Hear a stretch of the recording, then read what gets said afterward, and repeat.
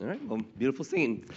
Glad that you're here this morning. So I've not met you. My name is Aaron, and I'm the preaching pastor here at Red Village, and I'm glad that you're with us on this a little bit warmer winter morning. So if you have a Bible with you, if you want to open up to the book of 1 Samuel. This morning our text of study comes from 1 Samuel 14, verses 24 through 52. But for our time here, I'm just going to read verses 24 through 30. And then I'm going to pray and ask for the Lord's blessing on this time, and then we will work through the passage.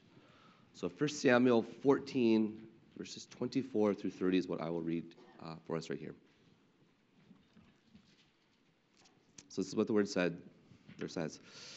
And the men of Israel had been hard-pressed that day. So Saul laid an oath on the people, saying, "Cursed be the man who eats food until it's evening, and I am avenged of my enemies." So none of the people tasted food. When all the people came to the forest, behold, there was honey on the ground. And the people entered the forest. Behold, the honey was dripping.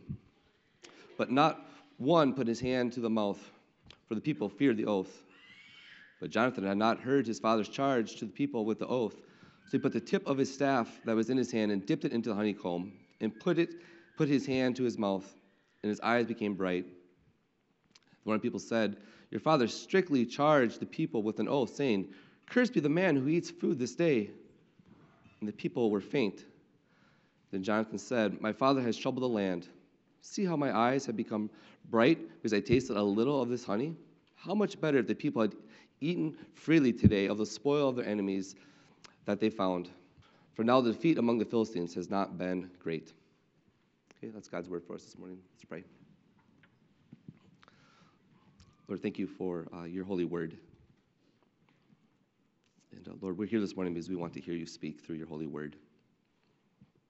And so God, please help me to be a good communicator. Please help the church to be good listeners.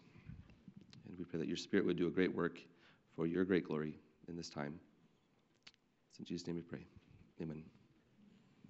So we're about halfway through our study of 1 Samuel, which is a study that we actually started last summer. And before we started the sermon series, I had a few thoughts on how the series might go, some takeaways we might have. With the biggest one, hopefully, that we would see just the faithfulness of God to his people, even though his people were not faithful to him. So it's actually something we covered many times in our sermon series already in 1 Samuel, including our passage from last Sunday.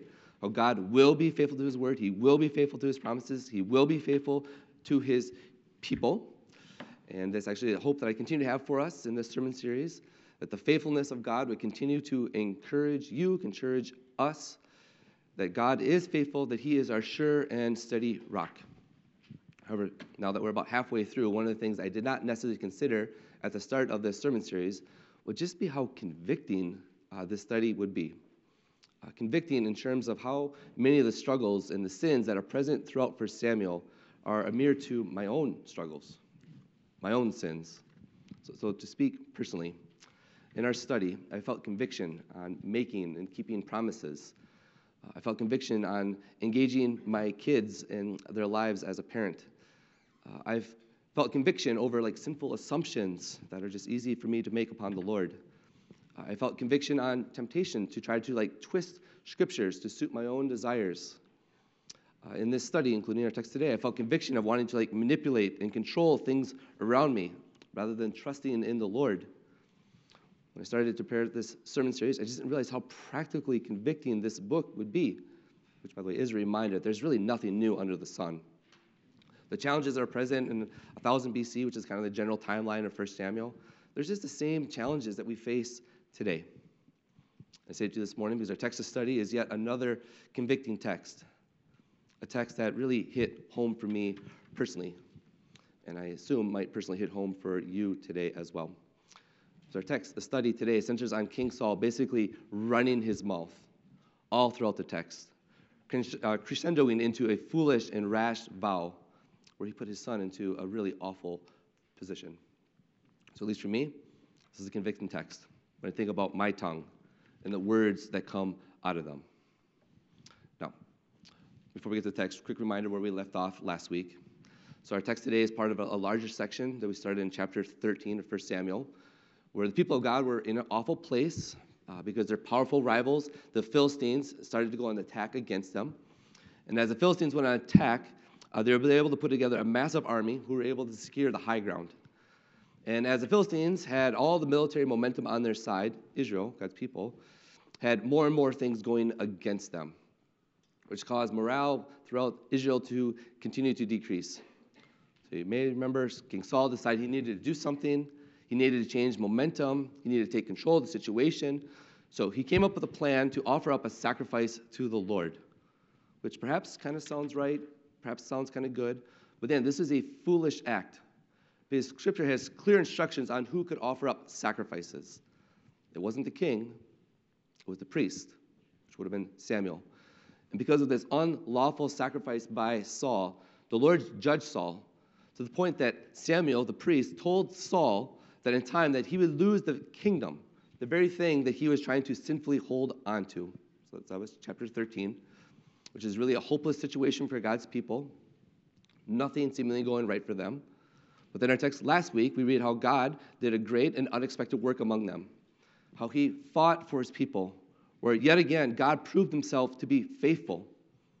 In our text last week, the Lord proved himself faithful by his work through the son of Saul, Jonathan, as well as Jonathan's young armor bearer. So maybe remember from our text last week, the Lord worked through Jonathan and the armor bearer in ways that he put confusion into the camp of the Philistines.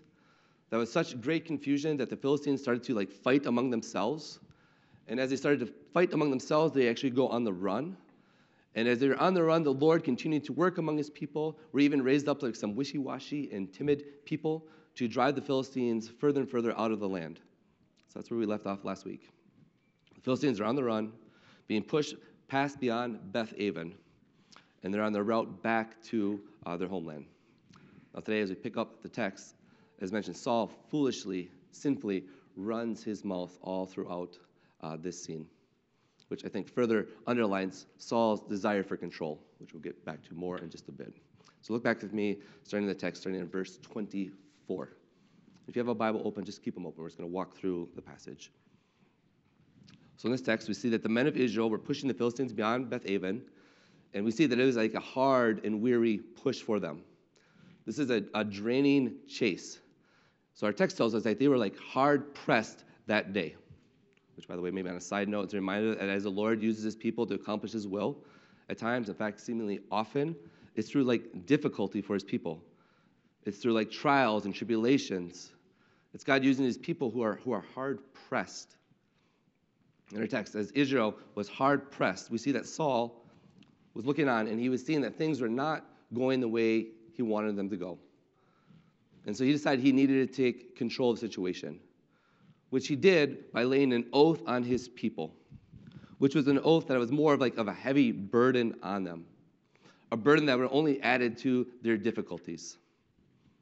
Now, remember a few weeks back when we got to the text where Samuel gave his farewell address, where he was mindful enough to know when to give a hard word, also mindful enough to know when to give a gracious word, which is a good reminder, a good model for us to follow as we seek to care for those around us. We need to be mindful. Well, here in the person of Saul, we see the opposite example. We see an example, one that we must avoid. Because his example in this text here, this is not mindfulness, but this is harshness. This is him clearly not understanding the situation at hand.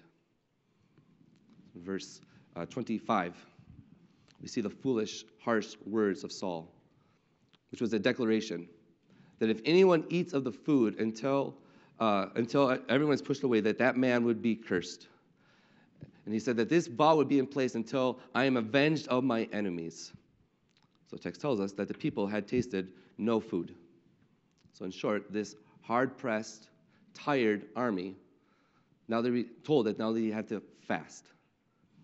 And they said that anyone goes against this fast, they would be cursed. Now, take a step back. Imagine how deflating and discouraging this had to be for the hard-pressed army. So yes, no doubt, in the right time, the right motives, fasting, this is a good and right biblical practice. But this time, this scene, this is not a command given with the right motives. Right? This is an added burden on the people. I keep saying, this is Saul. He's trying to further take control, to further manipulate, to further abuse his power. I think in the text you get the sense that Saul's just not happy the way things are going. So he takes his frustration on his people by giving them this oath, this burden. By the way, let me point out why we can discern that the words of Saul were not coming from like a right heart, right motives. Notice where the focus of his words were pointed. Notice at the end of the curse it says, until I am avenged of my enemies. Just notice how different this language is from what we saw last week with Jonathan. So in the text last week, Jonathan's words, that maybe the Lord might work among us. For nothing can hinder the Lord, for the Lord have given them into our hands. This is a very different focus from Saul in this text. Until I am avenged of my enemies. Right, this oath here, this is not ministering grace to his hearers. This is harsh, soul-crushing words. Verse 25, as the fast is declared, as mentioned, all who heard it, none dared to go against them. Right, they all were afraid of Saul, which is probably an indication of how fast Saul was starting from his good start of his reign. At this point already, people felt like they couldn't talk to him. They couldn't challenge him. They couldn't oppose his words. So in the text, even when all the tired, hard-pressed soldiers came to the forest, and as they spotted the tasty, nutritious honey on the ground, verse 26, none put the honey to his hand and into his mouth. Rather, the honey just sat there with the people looking at it with fear in their eyes. However, in verse 27, we see that not all heard the command of Saul to fast. As we read that his son Jonathan was not there when the oath was made. So when Jonathan saw the honey, naturally, the text tells us, he took the tip of the staff that was in his hand and dipped it right into the honey and put it right into his mouth. And read that after a long, hard-pressed day, the honey not only was sweet to Jonathan's tongue, but it's just what his wore-down, hard-pressed body needed. Right? This honey provided some needed nutrients to him. To the point that our text tells us that the honey brightened his eyes. And as Jonathan's eyes were brightened, the eyes of the rest of the people actually widened. In the text, they're shocked to see Jonathan do this act. So in verse 28, one of them mustered up enough courage to go over to Jonathan, to question Jonathan, saying to him, Jonathan, your father strictly charged the people with an oath, saying, cursed be the man who eats food this day. Now, it's hard to know the tone of the question by this man. Was this a tone of how dare you, Jonathan, do this thing? Or was it maybe a tone of confusion, looking for some clarity? Perhaps this is even a tone of concern for Jonathan, who we see in this text was well-liked, well thought of. Whatever the motives of the man, it became known to Jonathan what his dad had said. And as Jonathan heard this information, as he no doubt looked around, as he saw the faint group of people, he responded back in verse 29 of the text with some pretty honest words and thoughts towards his dad. Some pretty honest words about Saul's cruel and careless words. In the text, we read that Jonathan told the faint group that his father, through these careless words, has once again brought trouble into the land. That what Saul declared, this was actually foolish, it was rash, it was flippant, it was abuse of power, it was unkind. Jonathan even argued that it was the exact opposite thing that the hard-pressed people needed to hear that day. Because in truth, today was not a day to fast. Rather, this was a time to eat and be nourished. So Jonathan communicated his disagreement and how his dad was speaking, how he was leading things. To prove his point to the people, he told the group to basically look into my eyes and see how just even a little bit of honey, how that has helped brighten them up. Verse 30. Jonathan told the people that if in this time, if God's people were freely eating of the spoil of the enemies and the food that they left behind while they were on the run, Jonathan told them that that's what they were doing. This would have been a complete rout of the Philistines. But because of this foolish command, these foolish words that his dad gave, now the defeat among the Philistines would not be as great as it should have been. This flippant oath that Saul made, this was hurting God's people in more than ways than just stomach pains. This is hurting in the ways that the work of God among them was being less. It allowed for their enemies to escape. Verse 31, if you want to take your eyes there.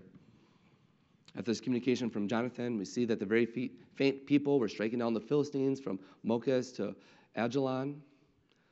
We also read that Jonathan's words, that it would be better for them to eat, we see that started to really resonate with them. At least for me, as I thought about this scene this week, you could just hear the hungry soldiers giving out shouts of agreement to Jonathan and his words that actually, you know what, you guys should actually eat. So in verse 32, this group is growing a frenzy among them. A frenzy to cast off the commands of Saul. And so the people's pounced on the spoil, our text tells us. And they grab sheep, and they grab oxen, and they grab calves, and they slaughter them on the ground. Right? They're throwing a feast. They're breaking the fast. From the text, we see as they did that, they took the words of Jonathan a little bit too far. They swung the pendulum too far the other way, which we know how easy it is to do that. As we read that the soldiers ate with such ferocity and such freedom that they had no mindfulness of the Old Testament instruction to not eat meat with blood, which instruction we see in Leviticus 7:17, as well as Deuteronomy 12. The text plainly tells us at the end of verse 32, and the people ate with the blood. They're sinning here. And no doubt this was their sin, but I do think the author of the text wants us to see Saul actually has a hand in them sinning. His foolish words set his people up for a fall. In the text says the people are having this big feast, eating the blood and the meat. We see that word gets back to Saul and what's happening. We see this in verse 33. We see a report to Saul. Saul, behold, the people are sinning against the Lord by eating with blood. Which here didn't cause Saul to take a step back, consider maybe how his role in this whole scene here put them in a bad place. This is actually a problem that continues to happen for Saul. He's never mindful of his own sin. He just could never humbly admit of his own wrongdoing. Rather than the text, as he heard this report, we see that he comes down pretty harshly on the people of Israel. We see that he hypocritically condemns them. He tells them how they've dealt treacherously, how they've broken the faith. And as Saul scolded the people, he calls for a great stone to be brought over, which was to serve as basically a drying rack, to be used to help the blood drip out of the meat that was not yet eaten. So verse 34. As Saul got the rock, he told those who gave him the report of what was happening to disperse among yourselves, among the rest of the people, and to give them instructions. Instructions to bring the ox or the sheep over to the great walk, and to have the animals sacrificed there so the blood would drip out, and to stop sinning against the Lord by eating the blood. Let's just say it again. He's right here. The people were sinning. But I think the text helps us or wants us to see this is a little hypocritical for Saul to call them out in this fashion, with all the ways that he has continued to sin in the last few chapters. Especially when we consider the information given to us in verse 35. So we read that Saul built the altar to the Lord, but that's actually the first time he ever did so. He's a hypocrite here. He's holding Israel's feet to the fire in their walk with the Lord, where he himself seemed to have no real walk with God. This here feels like Saul presented himself in ways that are just not true to what his character really was. He wasn't as committed to the faith as he kind of maybe was given the appearance here. This wasn't true. This is more of Saul just kind of running his mouth. He's tearing others down to try to make himself look better. Verse 36. After Saul rebuked the people, he then said to the people, "Let's go down after the Philistines by night and plunder them until morning. And let us plunder them in such a way that we don't even leave a single Philistine man to escape." Which, by the way, this kind of made me eye roll a bit here. He just rebuked everyone, or he's trying to play this spiritual card that he's better than everyone. But at the same time, he still kind of needs the army. So he's still trying to keep them close and on his side. Then in verse 36, as Saul tried to rally the troops to go on this nighttime crusade, we see that actually he was pretty successful because they agreed with him, saying that Saul should do whatever seemed good for him to do. In short, Saul, if you want us to rest, we will rest. But if you want us to fight, we will fight. Just tell us. We will do whatever you want us to do. The army agreed. They're on board. However, we see that not all were on board. In the text, we see the priests were not on board with the decision by Saul. At least not on board without first drawing near to God. to ensure that this is actually what the Lord wanted them to do. By the way, I think this even further emphasized just the hypocritical nature of Saul. And all of his words up to this point in the text, like none of them were words of prayer towards God. Like he talks a big public game about his faith, but in private, his words prove to be hollow. Verse 37, it's hard to know if Saul wholeheartedly agreed with the priest, or maybe he did so with reluctance. Either way, we see that he did what suggested. So he prayed. He inquires of God. God, shall I go down after the Philistines like I suggested we do?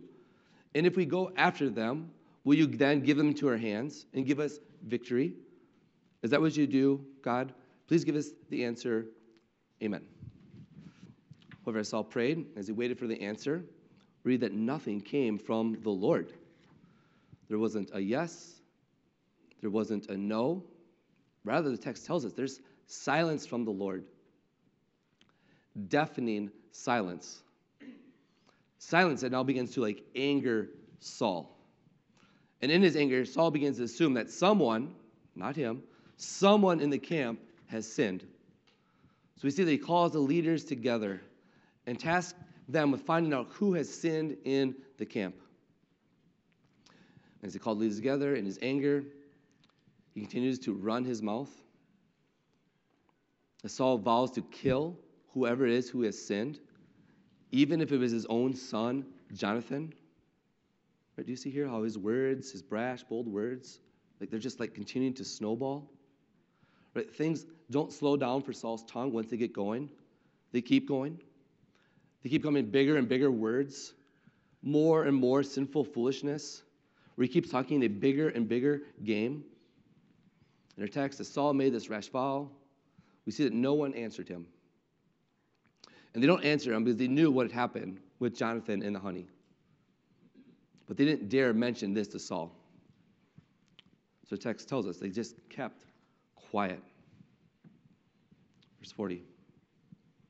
So Saul to all of Israel, hey, listen, I got an idea here. We're going to get to the bottom of this. We're going to figure out who actually is the one who sinned. So what we're going to do is we're going to get into two camps. You should be on one side in one camp, and my son Jonathan and I will be on the other side in the other camp. That's what Saul is doing here. He's basically setting things up to see who is at fault. Who is at sin? We can go to a little bit more just on how that would work just a second. But clearly, as he's putting this plan in place, Saul did not think the problem was with him or his son.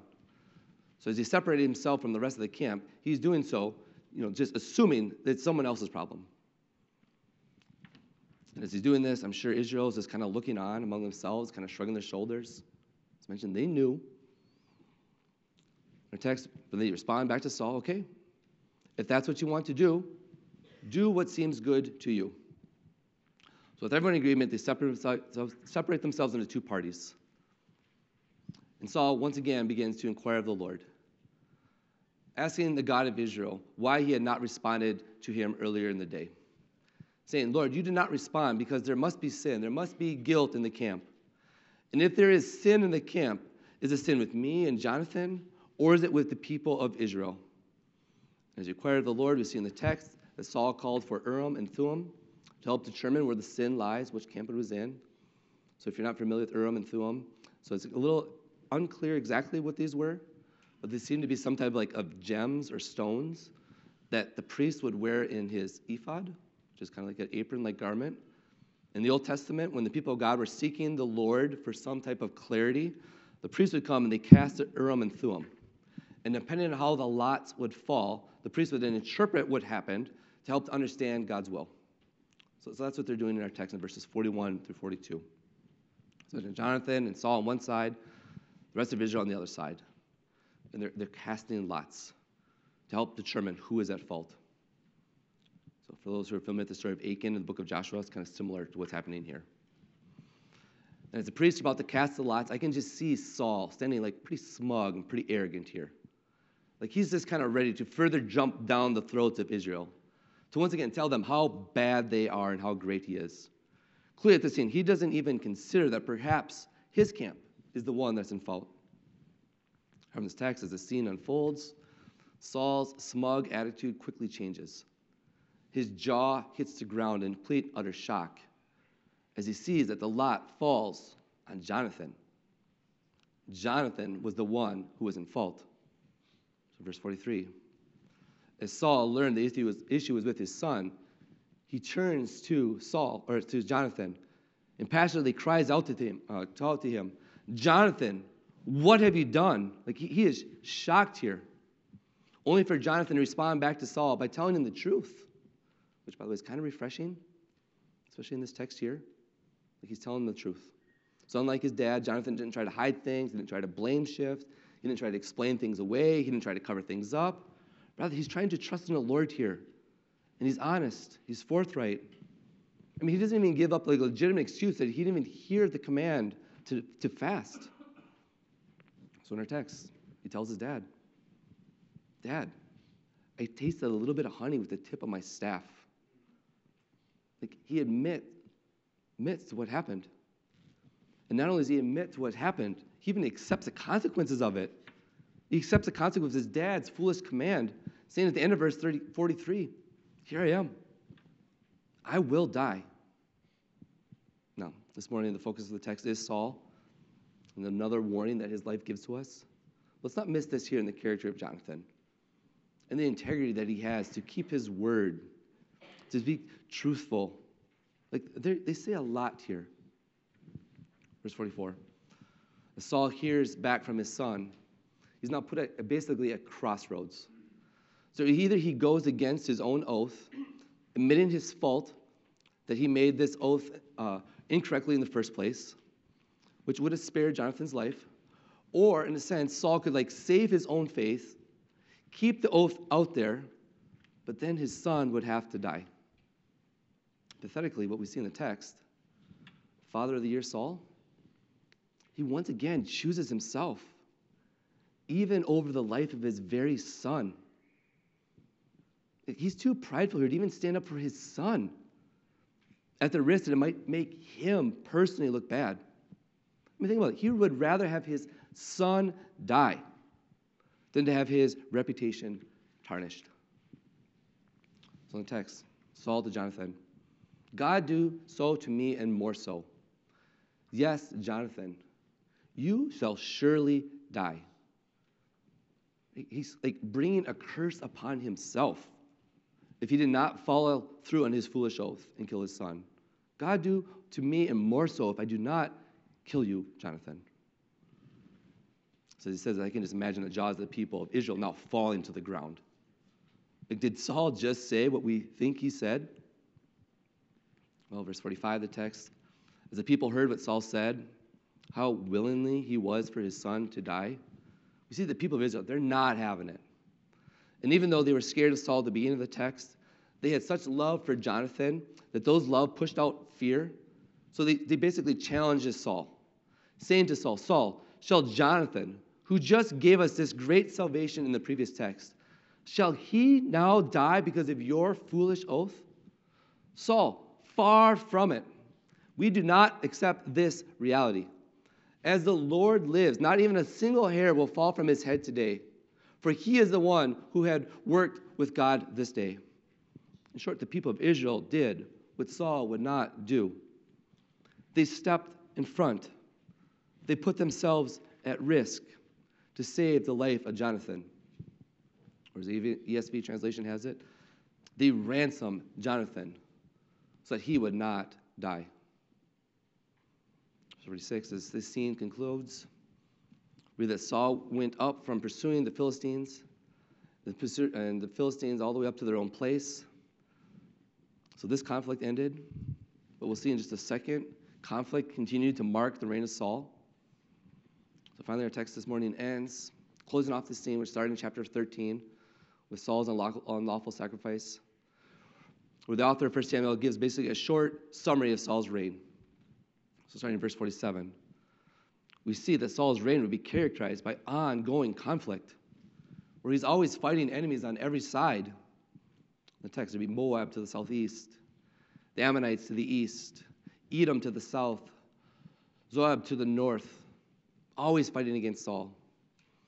We also see in verse 47 that future conflict with the Philistines would indeed arise, The point that in 52, that all the days of Saul would be hard fighting against the Philistines.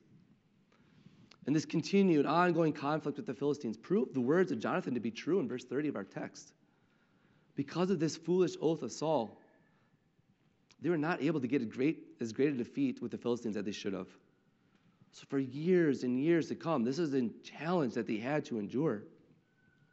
In our text, we also read that Saul fought against the Amalekites, who were like a nomadic tribe who tried to dwell in the land. Always fighting, always conflict. For me, I can just imagine Saul every morning of his reign, like getting a report from the latest military conflict that was there. We're seeing that hardly a day in his reign would go by that there wasn't some report of some type of conflict. In the text, we do see that in all of his conflict, he did prove to be pretty successful. That wherever he turned, that he would rout the enemies, and he would deliver Israel out of the hands of all who sought to plunder him. However, at the same time, he was never able to give his people any kind of peace. Like they're always at war. Then after the summary statements of Saul's reign, we see in verses 49 through 51, a bit of summary of Saul's family lineage, which are names we're going to see again in the weeks to come. As mentioned, finally, verse 52, throughout Saul's reign, there would be hard fighting against the Philistines. His foolish act in our text today, his foolish words would ripple for years to come. They keep saying it. If he just would have done the right thing, what Jonathan suggested, it would have saved his people from so much pain that perhaps maybe they would have lived quiet and peaceful lives. But that's not what happened. Saul was always at war. So the text ends by saying that wherever he found a strong man or a valiant man, Saul attached that man to himself. Now, as we come to the end of our time here, I want to circle back to a few things that I've kind of said throughout this text and tease them out just a little bit. And these things will relate to our tongues, the words that come out of our mouth. Now, this morning, I don't have enough time to give a complete biblical theology concerning the tongue, simply because the Bible actually says a lot about our tongue, our words, how powerful our tongues are, how powerful the words we speak can be. And in these powerful tongue and their powerful words, sometimes they can be used for good, but other times for bad.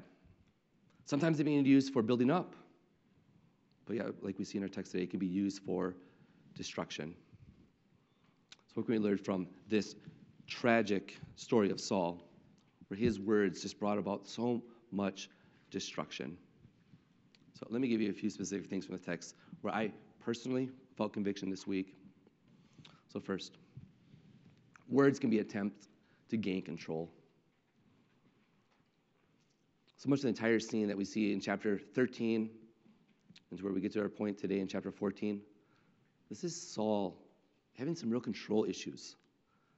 He's trying to control all things around him. Like he's feeling things slip away. Things are not going the way he wanted them to go.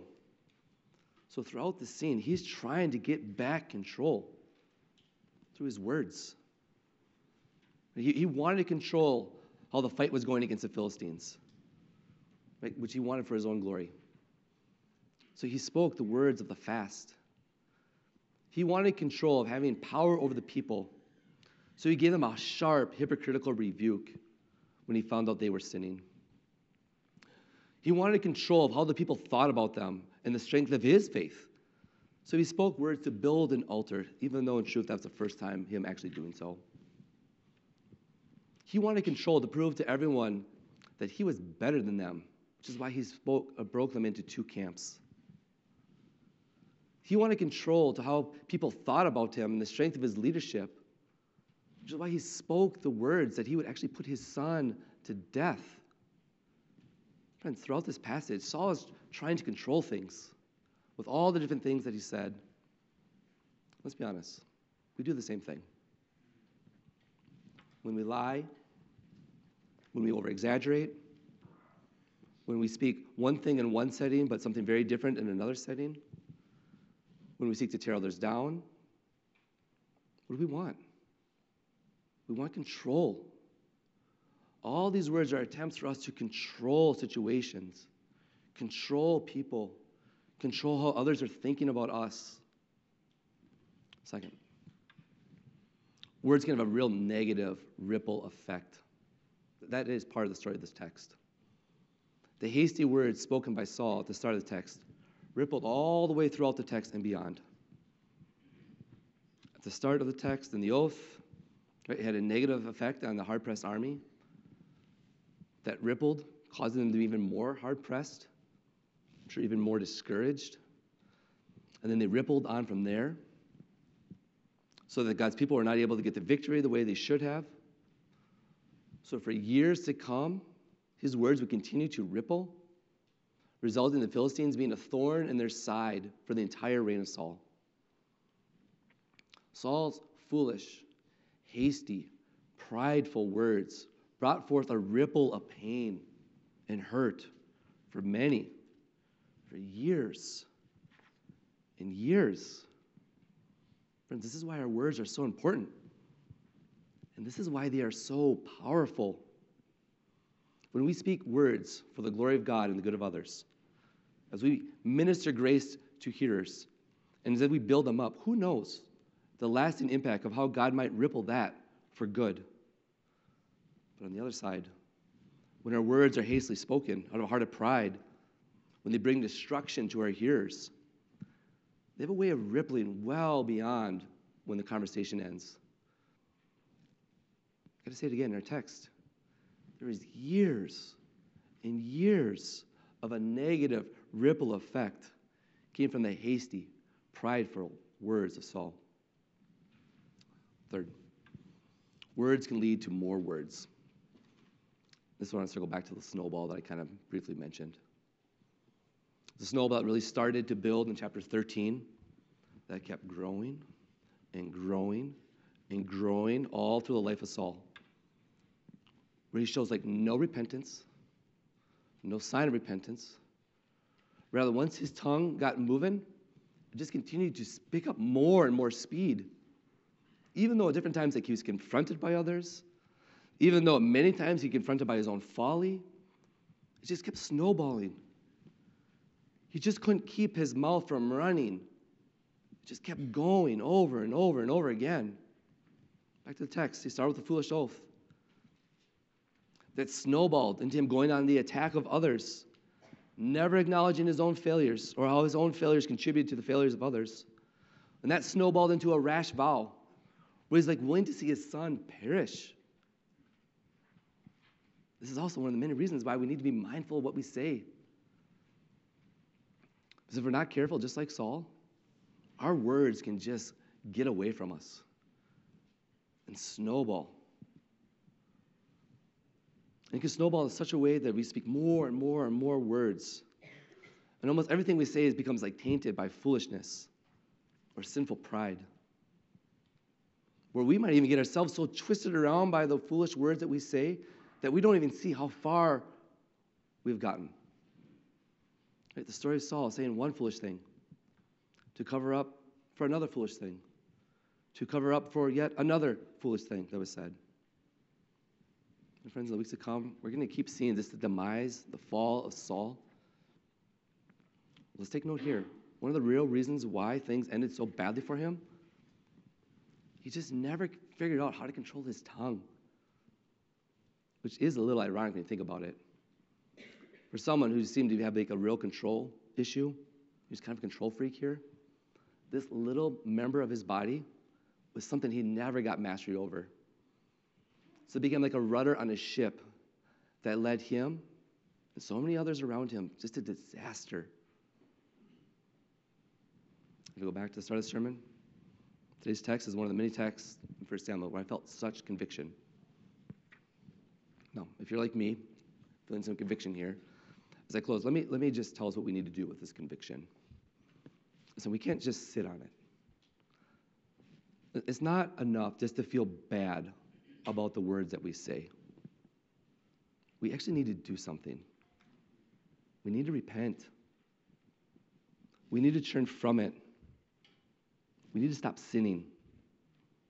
No more excuses. No more justifying or explaining away our actions.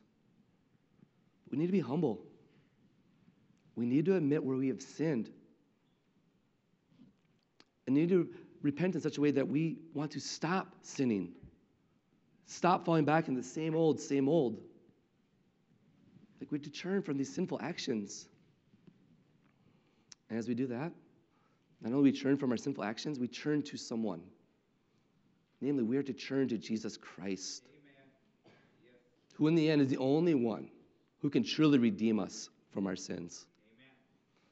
In the end, Jesus is the only one who could truly redeem us because he is the one who stepped in front of the justice of God on our behalf. We're in the justice of God. God has rightly and fairly judged us all guilty for breaking his good commands found in his good and perfect word.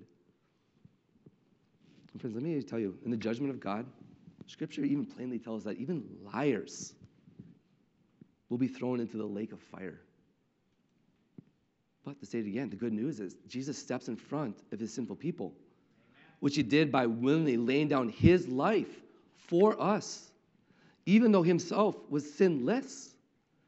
And Jesus laid down his life by being lifted up on a cross, where he spilled his blood to be the one true sacrifice of sin. Where in our place, he took on the justice of God. We're in accordance with God's good word. Jesus died according to the Scriptures, only for him to rise again on the third day in accordance with the Scriptures. Amen. And friends, through his word, Jesus promised that he will forgive all who by faith turn from sin and turn to him. And as he forgives us, he casts our sin as far as the east is from the west. And not only does he give a promise of forgiveness, but his word also tells us that one day he will return for us. Yes, amen. And when he returns to us, he's going to bring us into a kingdom that will not have conflict on every side. Rather, the kingdom that Jesus is bringing in is a kingdom that will always and forever be a kingdom of peace. Amen. So friends, if you feel conviction today, do the only thing that you and I should do with that conviction.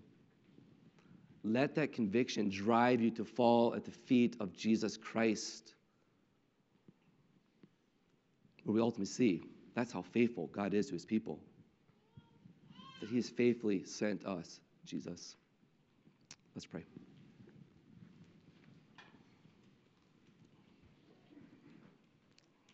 Lord, we're grateful that your words are not like our words. Our words are often tainted by sin and foolishness and pride. But your words are perfect, and they're true, and they're eternal, and they're good. And Lord, your good word tells us that if we come to Jesus, that we would find forgiveness. So Lord, this morning, I do pray you'd help us to come to Jesus for forgiveness. Lord, help us to repent where we need to repent. Lord, as we repent, help us to believe and trust that your word is true, that you are just to forgive us of all of our sins. So God, I do pray you do a great work in our hearts this morning. In Jesus' name we pray. Amen.